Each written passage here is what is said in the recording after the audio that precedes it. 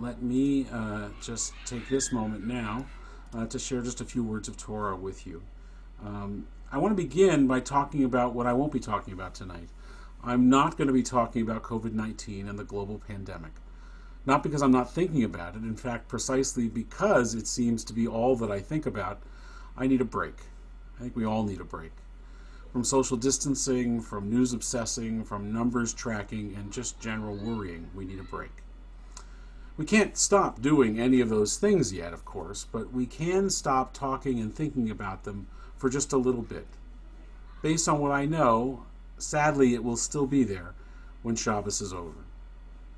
One of the blessings of this forced isolation has been the opportunity, at least for me, to read. It's a great escape when you can't really physically escape. You can dive into the pages of a good book or a novel. I love to read, and I particularly love to read anthologies. Presently, science fiction is my particular genre of choice, though it moves around from that to histories and other things.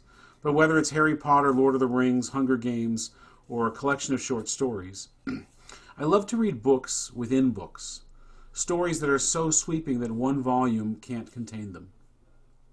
And that's one of the reasons why I love the Torah, not only for its deep insight and its wisdom, but for its sheer scale, the arc of the story from creation of the world, the first human beings, the first Jewish family, the Jewish people, ultimately a Jewish nation.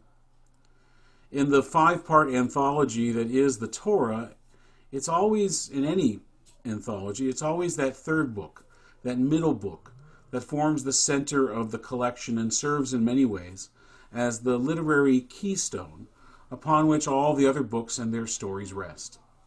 And so it is that Vayikra, the book of Leviticus, which is the third book in the center of the Torah, is that keystone. But at the very center of Vayikra is this week's Torah portion, Parshat Kedoshim. The very, very middle of the Torah, Leviticus 19, if you were to count from one side to the other, you would get right there. And at the very, very middle of this week's Parsha are the verses of the Holiness Code of this week's Torah portion, where we read, Kedoshim Tihiyu, you shall be holy. Kedoshim, holiness, is central in more than just this location. It's a pinnacle of the spirit and the morality. It embodies the high watermark of all religious writing in any period. It is the center of the center of the center of things. If we think of Torah like a bullseye, it's the bullseye of the target, the pearl within the clamshell, not kosher, but in an ocean of words and ideas. Now, what makes Kedoshim uniquely magnificent is its insistence on what Rabbi Brad Artson refers to as maximal Judaism, a Judaism that demands much but teaches even more, and that creates a completely new orientation in the hearts of those who try to take it seriously. Kedoshim does not tailor Judaism to fit the personalities or the ideologies of any particular group of Jews. It's not of an era or of a time. Its message truly is timeless and it is eternal. Instead of being limited to the events of the day, as this sermon would be if I spoke about the pandemic, at least a few days, it posits a lofty set of standards that then challenges Jews of every age to rise up to match its high ideals and its exalted holiness and expectations.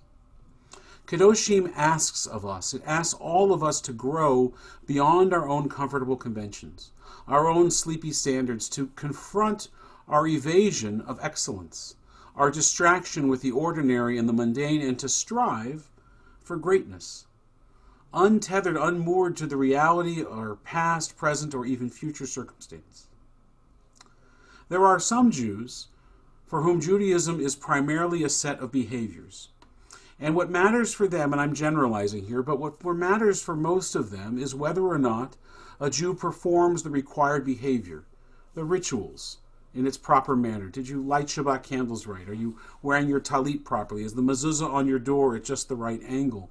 Are you davening at exactly the right time of day? Such people measure religious Jews by the number of homes that they won't eat in, or by their punticulous performance of ritual deeds. And yet another group of Jews see Judaism exclusively as a form of social and ethical action. Ethics for them is the sum and total of any living Judaism. marching against injustice, fighting anti-Semitism, fighting for climate change, advocating for Israel, advocating for the homeless, petitioning their government and writing letters to the editor.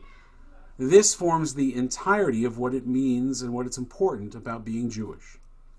Now, either of these approaches to Judaism may be right, but neither of them captures the totality of Kedoshim. Both of these philosophies of Judaism is doing the proper rituals, or Judaism as in fighting injustice, contains an important insight. But both of them reflect only a caricature of the fullness of Judaism as it is presented in the Torah and as explained by the rabbis of the Talmud and of later texts. The Zen Buddhists teach, and I know only a little bit about Zen Buddhism, but I know this one. The Zen Buddhists teach that the hardest thing to do in life is to carry two equally precious things in your hands at the same time. Now, it may come from the Talmudic principle taught by a rabbi whose name has often been lost in history, but whose name is important, Simcha Bunim, that a person should carry two verses in your pockets every day of your life. And on one of those verses should be written, on one of those scrolls should be written the verse, "For my sake the world was created," and on the other should be written the verse, "I am but dust and ashes." So this Zen Buddhist idea of carrying two things of equal value and importance in your hands, it might come from the Talmud. We'll take it. But why is this important? It's because the key to knowing which to hold at any given moment, how to balance two equally important things, is that they are not separate, but rather they're indivisible. They are connected. They're related to each other. I am but dust and ashes. The world was created solely for me. Those are connected ideas. At the very center of not only the Torah, but of Judaism itself, as this week's Torah portion demonstrates, is the indivisibility of ritual and ethics. Without seeing any difference, the Torah speaks about paying a laborer his wages promptly and observing Shabbat in this week's Parsha. It speaks about honoring parents and not bowing down to idols. It speaks about the proper mode of sacrifice, and it speaks about leaving food available for the poor. In this purposeful jumble of ritual and ethical injunctions, the Torah offers only a single justification. Kedoshim tihiyu, ki kadosh ani Adonai Elohim. You shall be holy, for I, the Lord your God, am holy.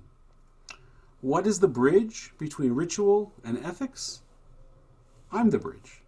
You're the bridge. Human beings, in all of our untapped holiness, we are the bridge.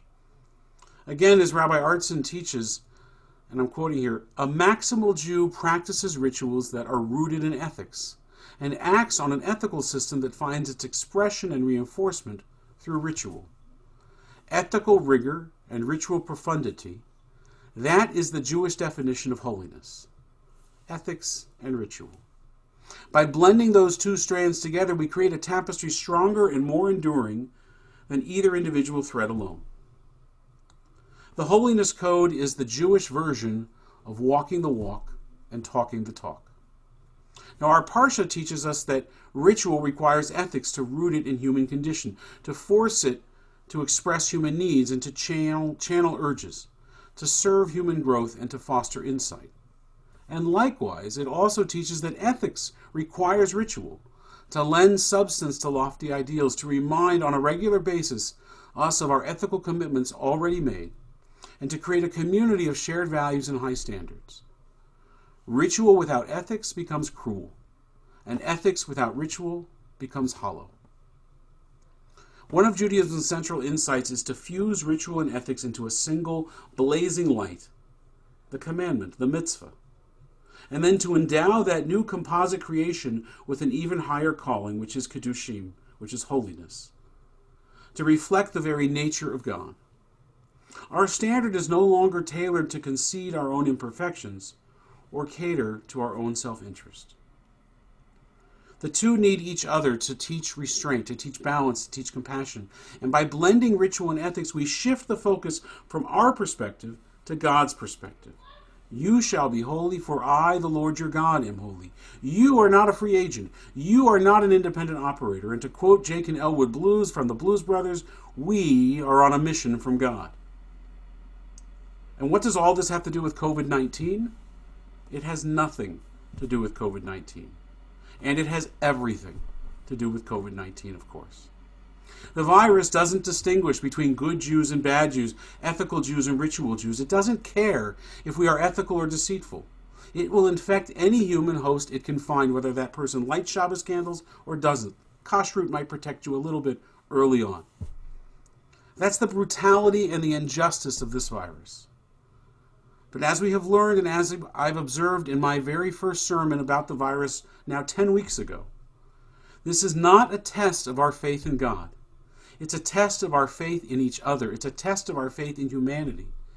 How we have acted during this crisis, how we have treated ourselves, those stuck at home with us, our employees, the workers that we depend on, our civil authorities, our helping organizations, our synagogue. That is the test. That is the test of our ability to meet the standard of holiness, to meet the standard of kadoshim, of being holy like God is holy. At the center of the center of the center of the center of Torah is the Holiness Code, this week's Parsha, which calls us to a higher purpose. At the center of the center of the center of the human being is the soul. And it too is holy. And it too calls us, each of us, commands us to strive for maximal humanity, maximal meaning, maximal presence, to be the very best versions of ourselves, a higher purpose. To be Kedoshim, to be holy, for I, the Lord your God, am holy. And each of us were created in God's image. We can be holy too. Nothing in this virus prevents that. Indeed, everything about it and our communal response demands it of us. But of course, in the end, it's wholly up to each one of us. Shabbat Shalom.